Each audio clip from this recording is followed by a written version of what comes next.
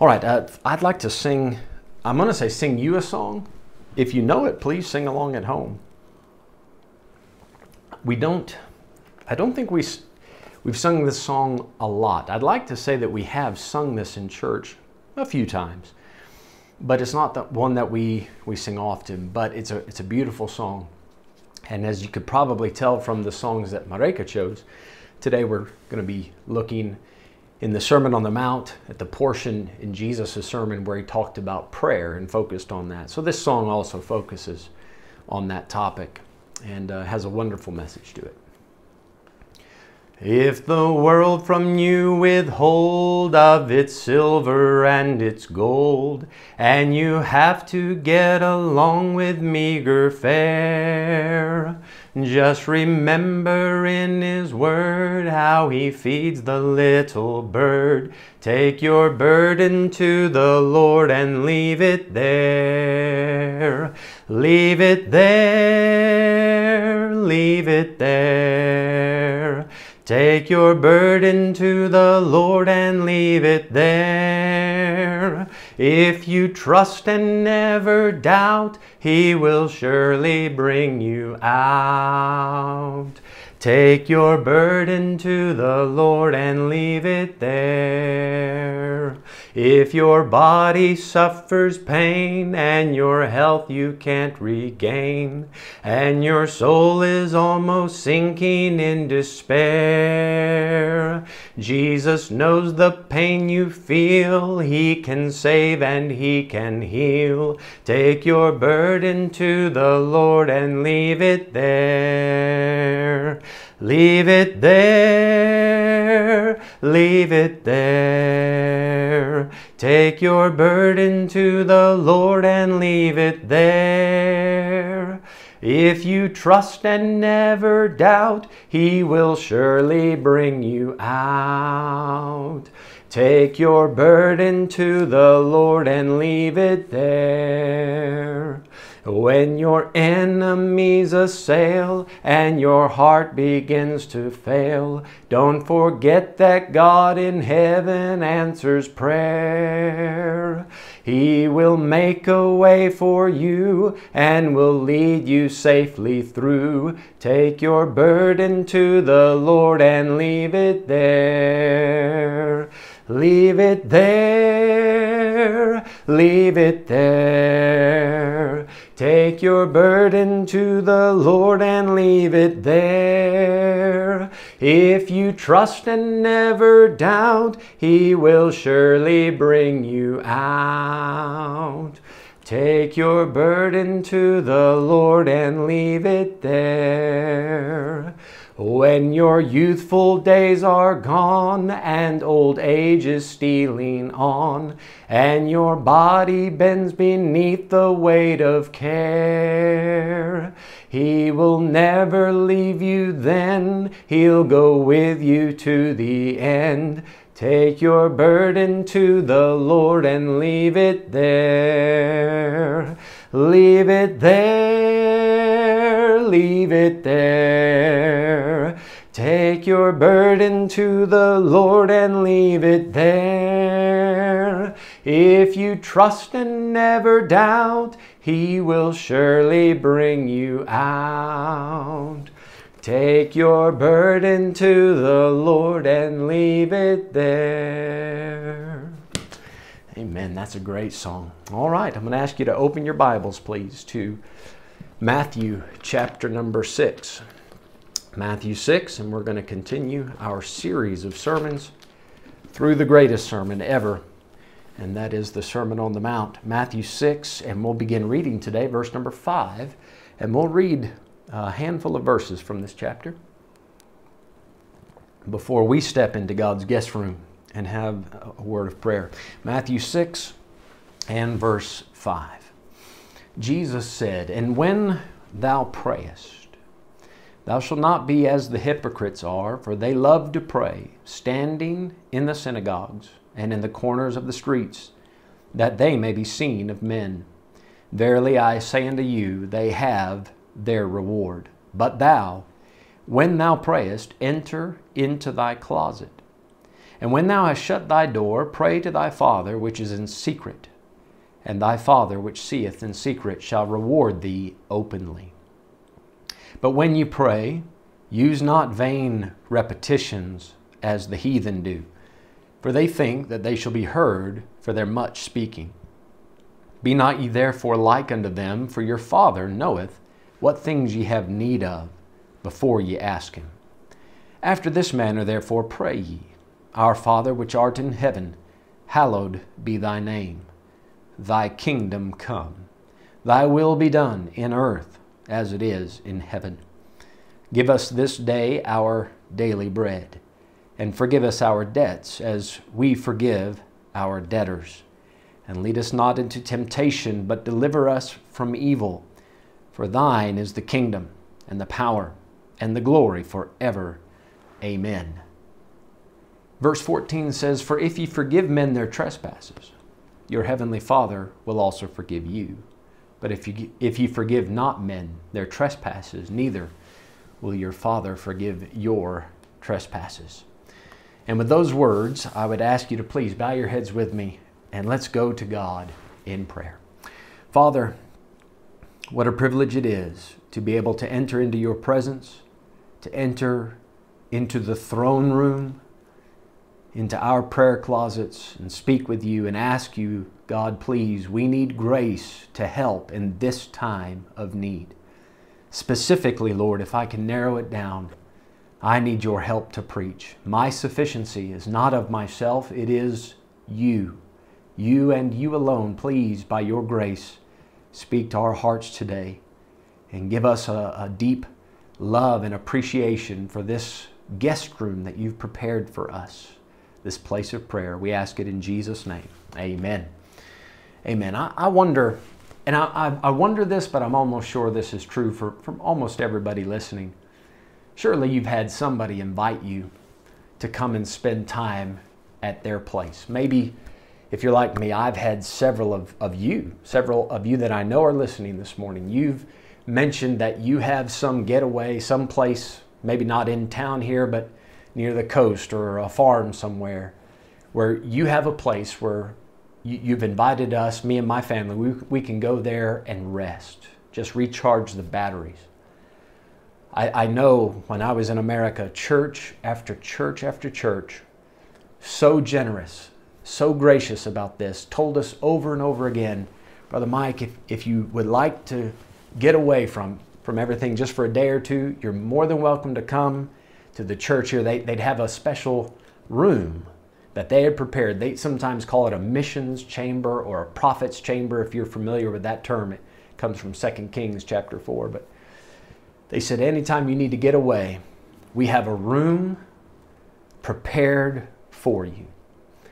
Now, I got to thinking about those invitations. Wouldn't that be nice right now after, I've lost track of time, to be honest. It feels like much longer than it truly has been, but what, over a month of lockdown.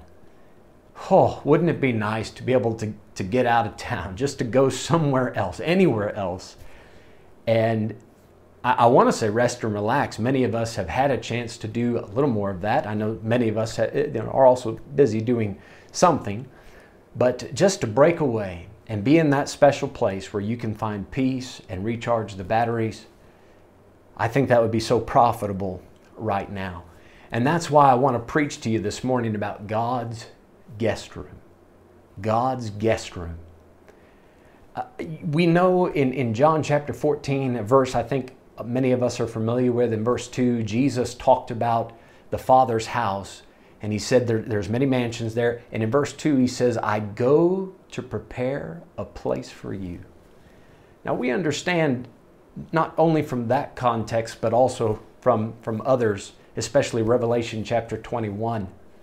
I believe the place that Jesus has gone to prepare is New Jerusalem.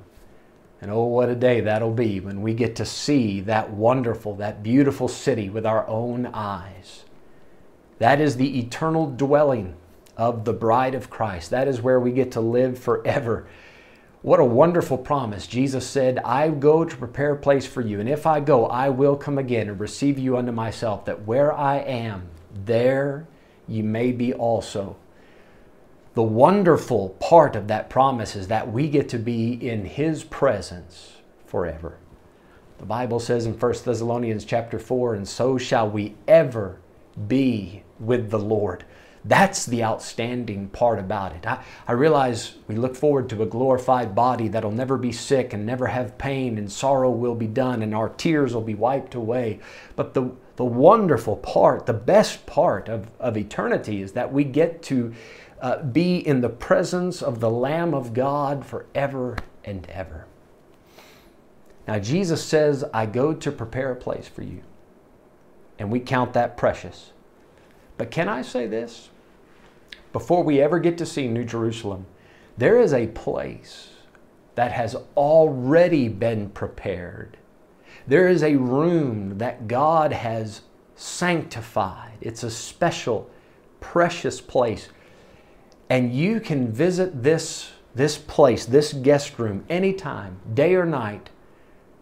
There's always a vacancy, if I can say it that way. There's always room at the throne of grace. You can, at any time you want, enter into the presence of God. The Bible says in Hebrews chapter 4, verse number 16, let us therefore come boldly unto the throne of grace, that we may obtain mercy and find grace to help in time of need. You have an open invitation to swing by anytime you want and spend time in God's guest room. The place has been prepared, and here's what I mean by prepared. The blood of Jesus Christ has made it possible for us to enter into the holiest of all.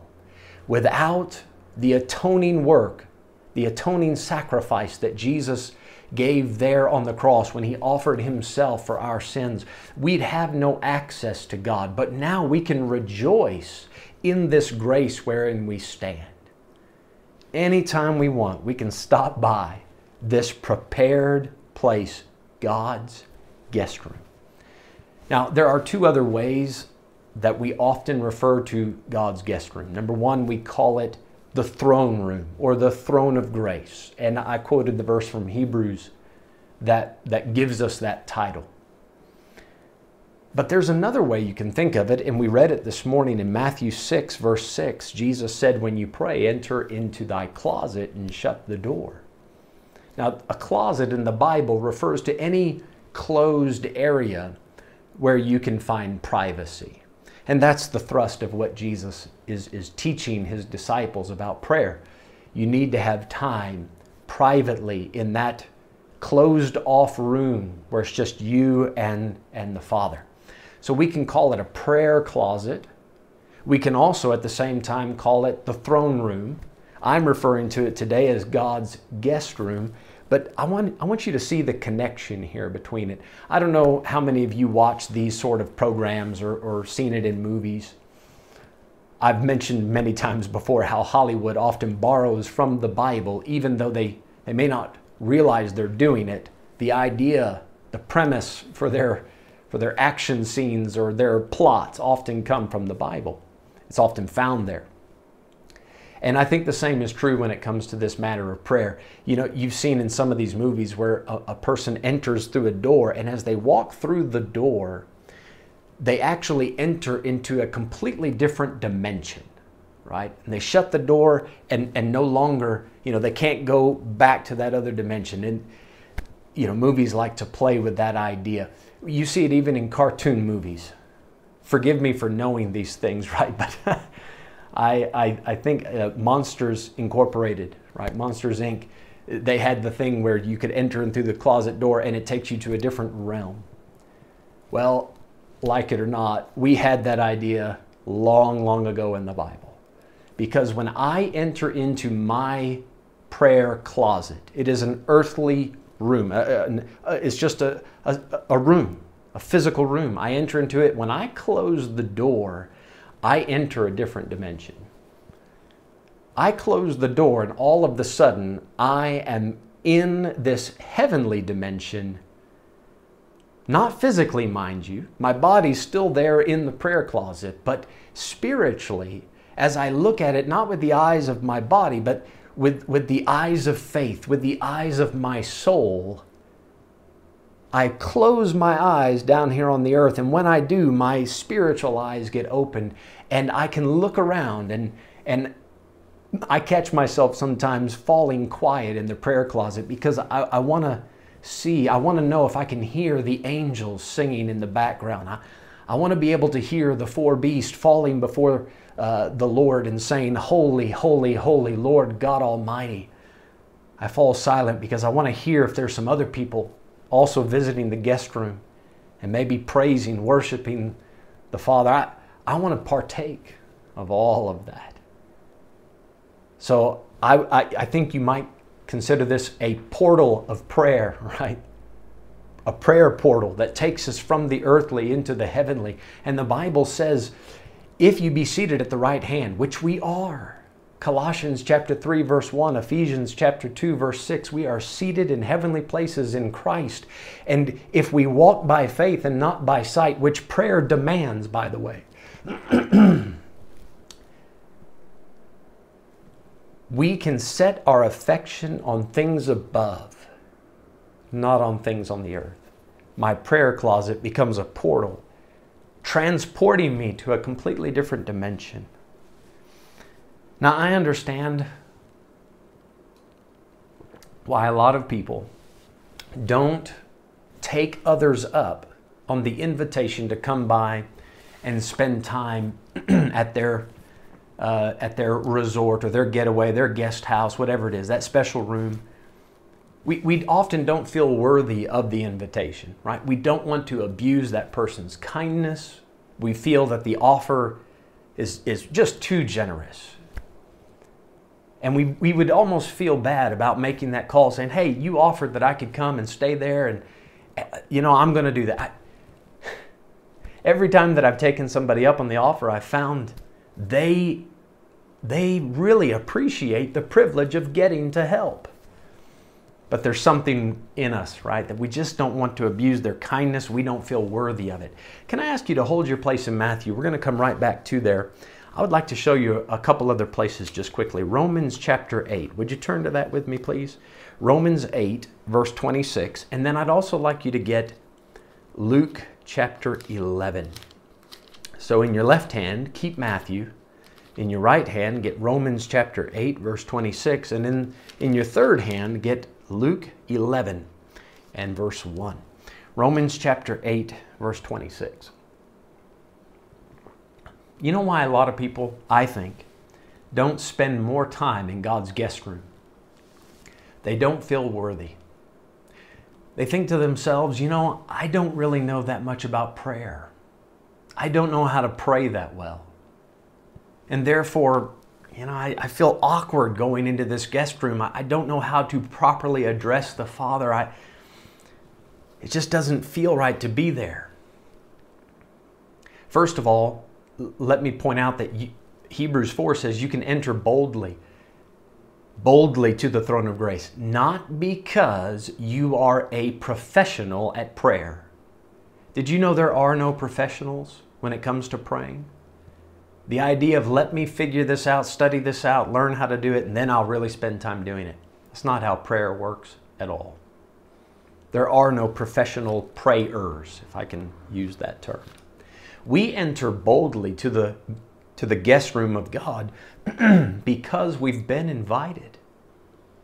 Because God said we can come. Because of what Jesus did. That's our boldness. It's not in how good we pray. It's not in the eloquence of our words when we address the Father.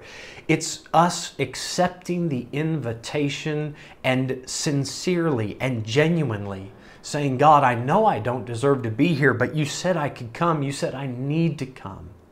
And therefore, I'm happy to take you up on your offer." Let me just show you these verses. Romans 8 and verse 26 says, "Likewise, the Spirit also helpeth our infirmities." Infirmities are shortcomings. Look at what the shortcoming is in verse 26. "For we know not what we should pray for as we ought." How many times have you got down to pray and said, "I don't even know what to pray about. My heart feels so overwhelmed. My mind, I'm confused. I don't know what to do. I don't even know what to say. I don't know what to ask for." that doesn't disqualify you from God's guest room. Matter of fact, that's the time that you need to be there the most.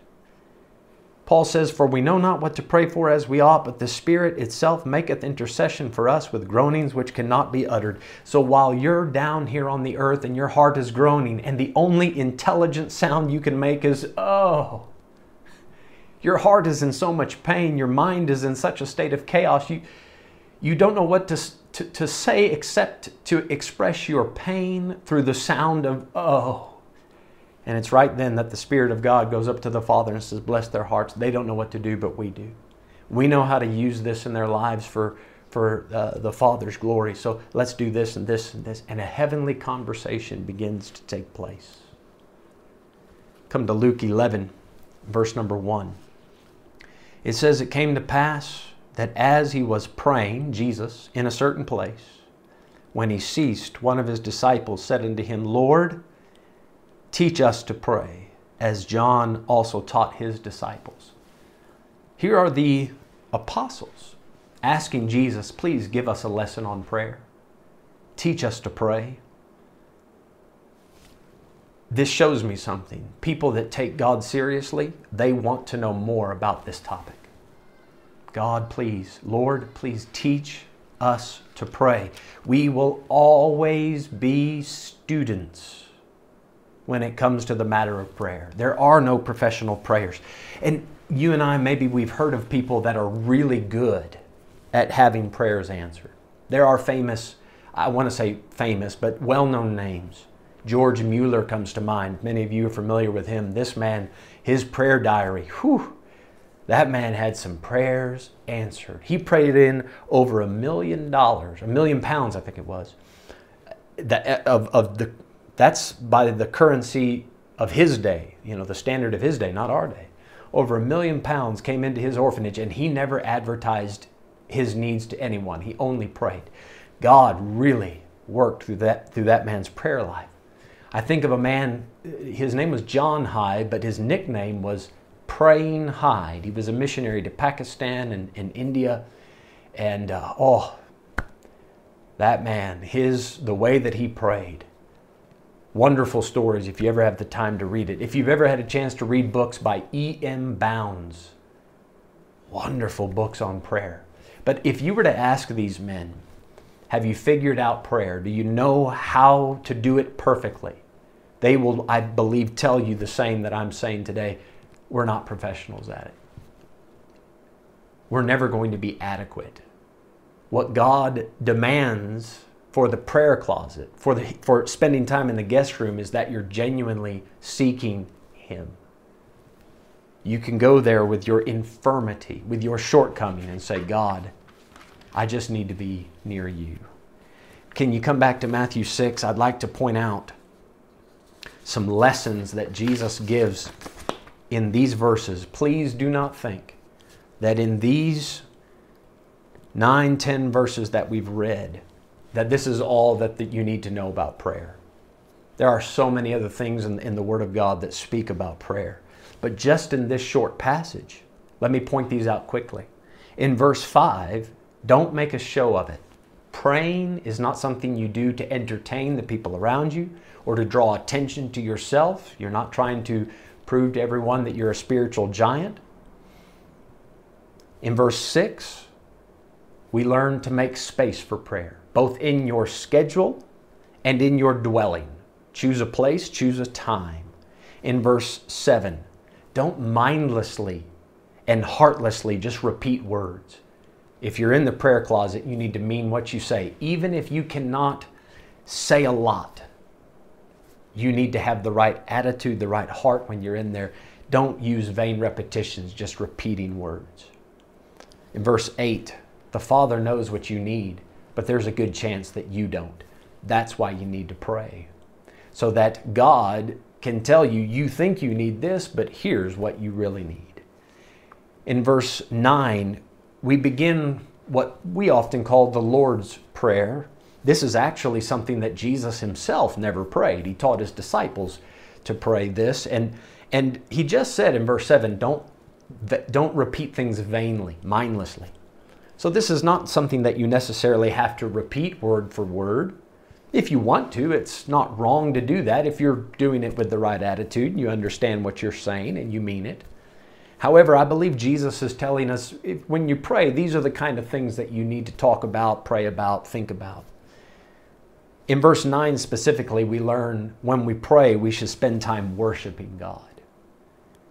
Our Father, which art in heaven, hallowed be thy name. That name and everything that it stands for, it is holy. It is separate from everything else. He is the most high God. And it does us good when we enter into the guest room. I don't know if you've ever done this. Have you ever stepped into a room and everyone in the room is looking at one thing and you don't know what the big deal is, and you walk in and nobody even recognizes that you walked in. They just keep staring at that one thing. You know something big is going on. When I enter into the guest room of God, all eyes are directed at the throne. Nobody's looking at me. Everybody, the angels, the seraphim, the cherubim, all the other guests taking God up on his invitation, staring at the throne. We get to worship him together. There's another thing we learn as you continue to go, verse 10, 11, 12, you can see there's a place for confession of sin, right? He talks about forgive us our debts. You need to examine your heart while you're in the prayer closet. Also, there's a place for requests. You can say, God, today I need food. Today I need to know what your will is. There's a place, verse 13, I believe gives us room for an expectation of these answers. We need to recognize not only that God is listening to our request, but that he is well able to do something about it. For thine is the kingdom, the power, and the glory. There's so much that we can learn just from this. Verse 14 and 15, which might have surprised you that I read those verses along with this today's theme about prayer. But this is actually quite important as it pertains to prayer. The way that you treat others, if you are holding a grudge, and if you have wrath and anger built up in your heart, bitterness, that is going to affect your prayer life. We know this from the New Testament. In 1 Timothy, Paul said, I will therefore that men pray everywhere, lifting up holy hands without wrath and doubting. So you need to have belief, there's faith involved, and you need to remove the wrath, that bitterness. If you're going to go to God with a gift and remember that you have some issue with a brother, leave the gift, fix it with the brother, then go to God. So verses 14 and 15 actually play a decent sized role when it comes to prayer. As I said, there's many lessons that we can learn here. I would like to, and please take time to meditate on those things and look through these things on your own. See what other lessons you might learn from this passage that we've spoken of here. I want to give you just a few ideas about God's precious guest room. Number one, and some of these they do pertain to what we've read. I want to say this, the guest room, it can be utilized publicly. Here's what I mean by this. In verse 5, public prayer is not forbidden. That is, assembling with other believers and praying out loud. We do this on Saturday nights, usually. Our prayer meeting is at 6 o'clock on Saturday nights, and we have a decent number of people show up for that. And we get together and pray, and one person at a time will pray while the others listen and pray along and, in their hearts. Public prayer is not forbidden in verse 5. What's forbidden is praying just to be seen and heard of men for vain glory. That's forbidden. But we read in 1 Corinthians 14 that a public prayer meeting with other believers, it should be extremely edifying. It should build you up. As you listen to other people magnify the Lord or pour out their hearts with request or whatever they're praying about, that helps build your faith. There is a place in our lives for public use of God's guest room. Now, anytime you're in a new place, if you're visiting a new building or new area, it's wonderful to have a guide to show you around and help you get familiar with your surroundings. And the same is true when it comes to visiting God's guest room. If you have not spent a lot of time in this guest room, a wonderful way to learn how that operates is to spend time in that guest room with somebody else. They're not professional, mind you, but they have experience. They've been there, and they can help you get familiar, help you get comfortable spending time in God's guest room. So I would encourage you to take advantage of praying with other people. However, this brings me to my next point. God's guest room, it can be public, but secondly, I want to say there also must be a private use of the guest room. I just mentioned having a guide going into the guest room, which is extremely helpful. However, I do not want to spend time in God's guest room with someone else if they do not spend time in that guest room privately. Do you understand my point? If this person will only pray when there's a public gathering, if there is no private time between that person and the Father, then I'm not really going to expect much when it comes to the public prayer meeting. We need that public time, that assembly to pray, but there must be private use of the guest room. You know, if I were to call many of you and say, listen, I'd love to get together, just you and me, and have a conversation. Can we make time in the schedule, maybe have a coffee and talk about things? I can't remember anyone saying, Pastor, I'd rather not talk to you. Maybe you were thinking it, but no one's ever said that. Everybody that I can remember has been very congenial, been very accepting of that idea, and they appreciate getting to spend 30 minutes or an hour just chatting, getting to talk about things with the pastor, maybe even pray together. I remember when I was visiting Frans and Tony Thora a few years ago before his passing, they had a room in their house. It was called the Pastoorse Kamer, and the pastor's room. And they said anytime the pastor wants to come by for a visit, that's what this room is for. And I don't know if that's a common thing in all homes or if it was just their home, but they had a room set aside just to meet with the pastor. You know, it'd be real good if you had a room set aside just to meet with God. A private place where you could shut the door or shut the world out and just talk to God. If I were to call and ask for a private meeting, many of you would be happy to do that. God has asked, He has invited you. He's not going to make you coffee, right? Although He brews. That's a bad joke, I'm sorry. I had to slip it in. I couldn't resist. But God has invited you. He wants you in that guest room. Surely you wouldn't turn Him down. Surely you wouldn't say, God, I don't have time. My schedule's too full. Surely you wouldn't wait until the schedule opened up. You would make time. Don't find time, make time for this private use of God's guest room.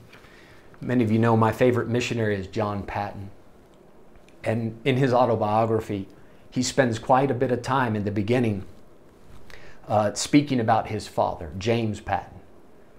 And one of his earliest memories is that every day at 5 a.m., his dad would enter into a special room set aside in their small little home. And he would shut that door and be in there for sometimes a couple hours before the day began. And he knew that his dad was spending time talking to God. Moms and dads, do your kids ever get to see you make use of the privacy of that guest room? You know, it's going to mean a lot more when you pull them close to you and say, son, daughter, I'd like to pray with you. If they know you've spent some time privately, that public prayer is going to mean so much more. Which leads me to the next thing I want to say. It should be done publicly. It must be done privately. And guys, this isn't a burden. This is a privilege. It can be public, it should be private, must be private, and it's a privilege. It is a privilege. It should never be a burden to spend time with the people you love. I will say this, there will be times where you're not in the mood for it. Amen? There are times where my flesh, I know it's time to pray. I can feel the Holy Spirit tugging me into the prayer closet, and my flesh is fighting against it, rebelling against that with all of its might. And then the Holy Spirit will gently remind me of what Jesus said in the Garden of Gethsemane, which, by the way, is another way of referring to God's guest room. Jesus, when he invited the disciples to pray with him out there in the garden, there was some space in between them, but they were still there in the garden. And he came and he found that the disciples had fallen asleep and were not spending quality time in God's guest room. And Jesus said to them, "Watch and pray, that ye enter not into temptation. The spirit indeed is willing, but the flesh is weak." When it comes to prayer, isn't that true? Our flesh views God's guest room as a burden, as an obligation. You know, when people help you out and they've been generous to you, we feel obligated. You know, if they were to say, "Hey, let's get together," man, how can I tell them no? They've done so much for me. I feel obligated, even though deep down, you really don't look forward to spending time with them. You appreciate what they did, but it's just difficult. You know, personalities or whatever it is, you just don't really look forward to that time. I hope that's not the case with you and God. I hope you don't go into the guest room and say, "God, I'm here because I know that you helped me and I know I have to do this. But really, we don't have much in common, and I don't know what to say to you, and I don't know how to listen to what you have to say to me, so I'll just sit here. I'm here." I hope that it's not an obligation or a burden. You know what you might need to do? Take a few, I want to say minutes, take a few hours, meditate on God, think about who He is. And I believe that once you recognize who He is, it'll no longer be an obligation, but a privilege that you passionately run towards. It'll be a time that you seek out, not that you keep putting off. You get to know God. The Bible just in a few places says God is light. God is love. Jesus said, "I'm the way, the truth, the life." God is just. God is gracious. God is holy. Let me give you a great verse on this. Isaiah 57 verse 15. "For thus saith the high and lofty one that inhabiteth eternity, whose name is holy." Listen to this part. "I dwell in the high and holy place." See, you hear that and you think, well then, what business do I have being there? Listen to the next part. He said, "I dwell in the high and holy place with him also that is of a contrite," that means sorrowful, "contrite and humble spirit, to revive the spirit of the humble and to revive the heart of the contrite ones." In another place in Isaiah, God says, "To this man will I look, to him that is of a poor and a contrite spirit, and trembleth at my words." Do you see the kind of person that God wants in His guest room? He doesn't want the proud guy saying, "I know what I'm doing here. I'm a professional." No, you're not. The humble guy that walks in and says, "God, I really don't have any business being here. I don't know what to do, but I want to be around you." Did you know you're as close to God today as you want to be? Doesn't the Bible say, "Draw nigh to God and He'll draw nigh to you"? You say, "I don't know how." Then try. Just try. God, if you'll be honest about it and say, "God, I don't feel worthy, but you said I could, so by faith I'm going to do it." This is a privilege. What an amazing privilege. If you approach this as a privilege, you know what it's going to turn into? A pleasure. It'll turn into a pleasure. And once you view it like that, it'll be hard to leave this guest room. Your flesh will try to stop you from getting there. But once you get there, once you crucify that flesh, view it as a privilege, turns to a pleasure, and it'll be hard to leave. The next thing I'd like to say about it, God's guest room, it's a powerful place to be. It is a powerful place. It can be public. It must be private. It is a privilege. It turns into a pleasure. and there you will find the power of God. You know, this is very true for a lot of us. We go on vacation because we need to, quote unquote, recharge the batteries. We've run out of power. We can't face another day. We can't face what the future holds, whether that's the next few hours or the next few months or years. Where are we going to find the power we need to get through life? God's guest room is where you're going to find the power that you need. You step into this guest room, fall quiet before the Lord, be still and know that He's God. You hear Him speaking to your heart. So how do I know it's Him? Well, this is where reading the Bible, you get familiar with His words and the kind of things that He says, and you'll be able to recognize when the Holy Spirit is whispering to you, that still small voice. It'll become familiar the more you hear it. But once you hear that voice saying, "This is the way, walk ye in it," oh, it's so much easier to walk in that way because you come out of the guest room recharged, reinvigorated, revived. Right? That's what He said, to revive the spirit of the humble. And you can walk out with boldness saying, I know this is the path that God wants me to walk on. This is the way He wants me to handle this. And you can handle it now with confidence and boldness, not because you figured it out, not because you're a specialist in that area, but because God told you this is the way. This is how I want you to handle it. And knowing that God's behind you, that God is supporting that, oh, that's the power you need. Guys, when it comes to preaching, if I can use my own profession for a moment, I agree completely with what the Apostle Paul said. Not that we are sufficient of ourselves to think anything as of ourselves, but our sufficiency is of God. I put a sermon together, I study over it, I meditate on it, I think about it, I try to find appropriate illustrations and explanations, but at the end of the day, where the power is found is when I take this sermon into the guest room and show it to the Father and say, Father, is this what you'd have me to say? And when the Father says, all right, let's put this in, take this out, now go preach it.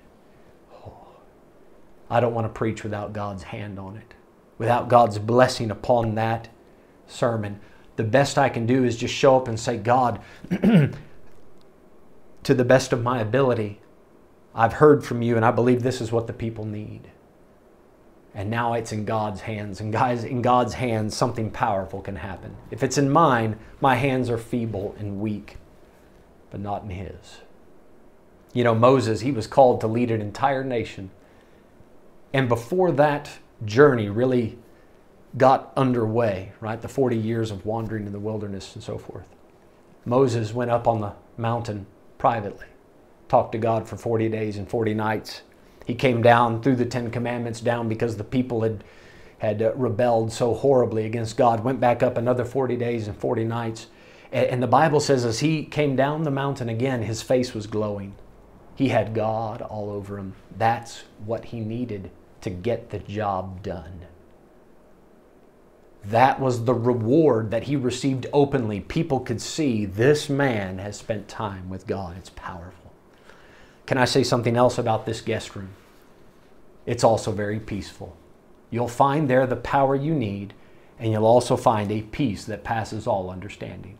In Philippians 4, verse 6, it says, be careful for nothing. Don't worry. Don't be anxious.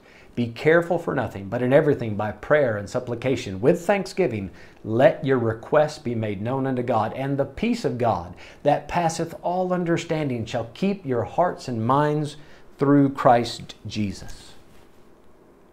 You know, there's a lot of people these days that are lacking this peace that passes all understanding. Jesus said, peace I leave with you, my peace give I unto you. That's a peace that passes all understanding. Let not your heart be troubled, neither let it be afraid. Anytime I think about this peace, I think of the story where the disciples were told by Jesus to get into the boat and go to the other side of the Sea of Galilee. And as they were journeying in the boat, Jesus fell asleep. And a storm kicked up and the waves began to crash and the boat was filling with water, and the disciples rushed to Jesus and said, Master, Master, carest thou not that we perish? And they were panicked. like a lot of people now. Jesus, he rose up from his sleep and he said, "Why are you afraid, O ye of little faith?" And he turned to nature and he said, "Peace, be still." And immediately the wind ceased, and the Bible says there was a great calm. You look it up in Mark 4, there was a great calm. Now, you know, if you hear that story, you might think, well, if Jesus would just stand up and rebuke all the problems going on in my life, the storms of my life, if he would make all of these problems go away, then I would also have a great calm.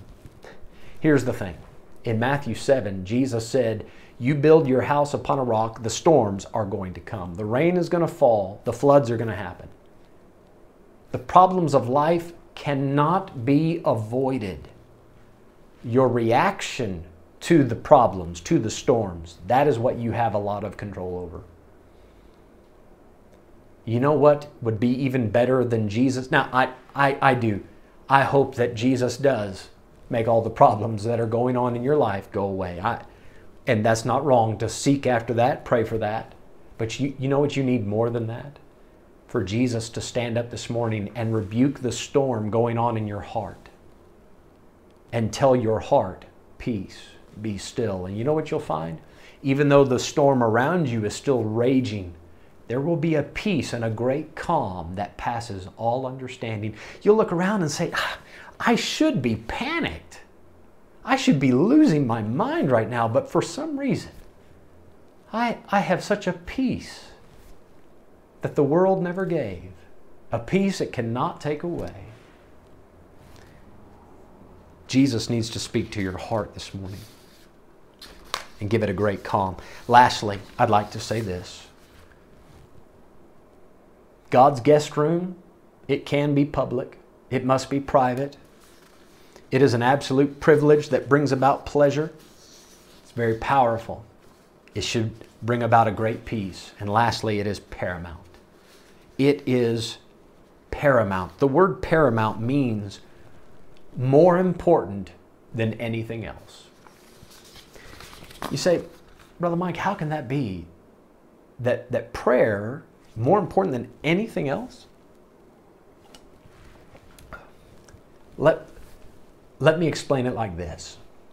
It is paramount in that if you go to a government office, to a wedding chapel, to a delivery room, a church building, place of business, where you step into your own home with your family, there's not one of those places that don't require first having spent time in God's guest room.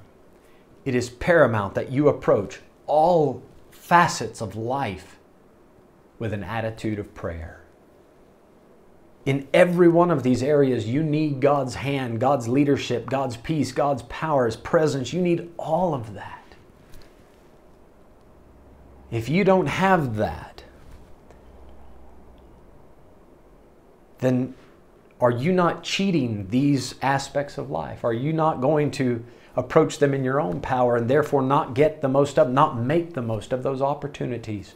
Therefore, whether you're going to get married, have children, get a new job, move to a different place, whatever decision you have to make, the guest room, God's guest room, is paramount. It's so important. People in these days are perplexed. They're puzzled. They're panicked. They're filled with confusion because of what's going on, what's going to happen with the economy. How is South Africa going to bounce back? How is the world going to bounce back? Are we entering into the end of the end times? What do we do? I'd like to close this morning's sermon with a quote from one of A.W. Tozer's books. He said, "It is wholly impossible for us to know what lies before us, but it is possible to know something vastly more important. A quaint but godly American preacher of a generation past said it for us. Quote, "Abraham went out not knowing whither he went," said he, "but he knew who was going with him." What an outstanding quote. Abraham went out not knowing whither he went, but he knew who was going with him.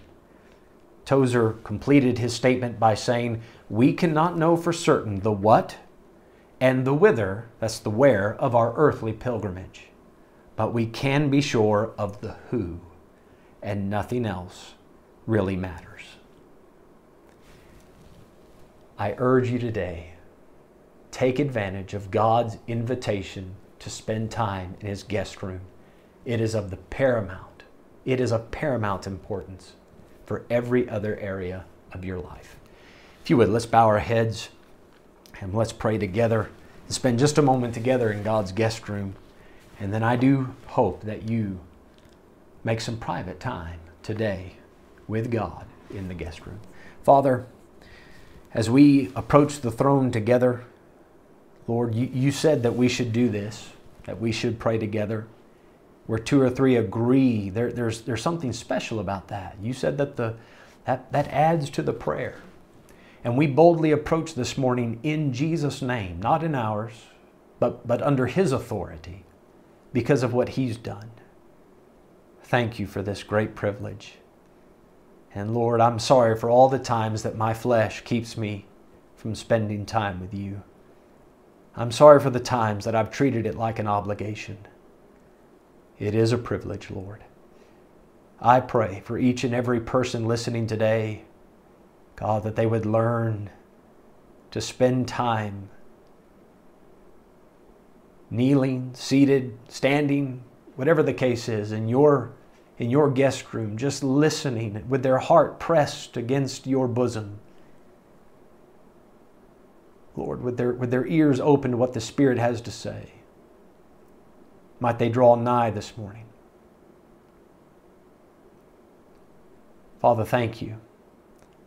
I thank you that we can expect something to come from our prayers.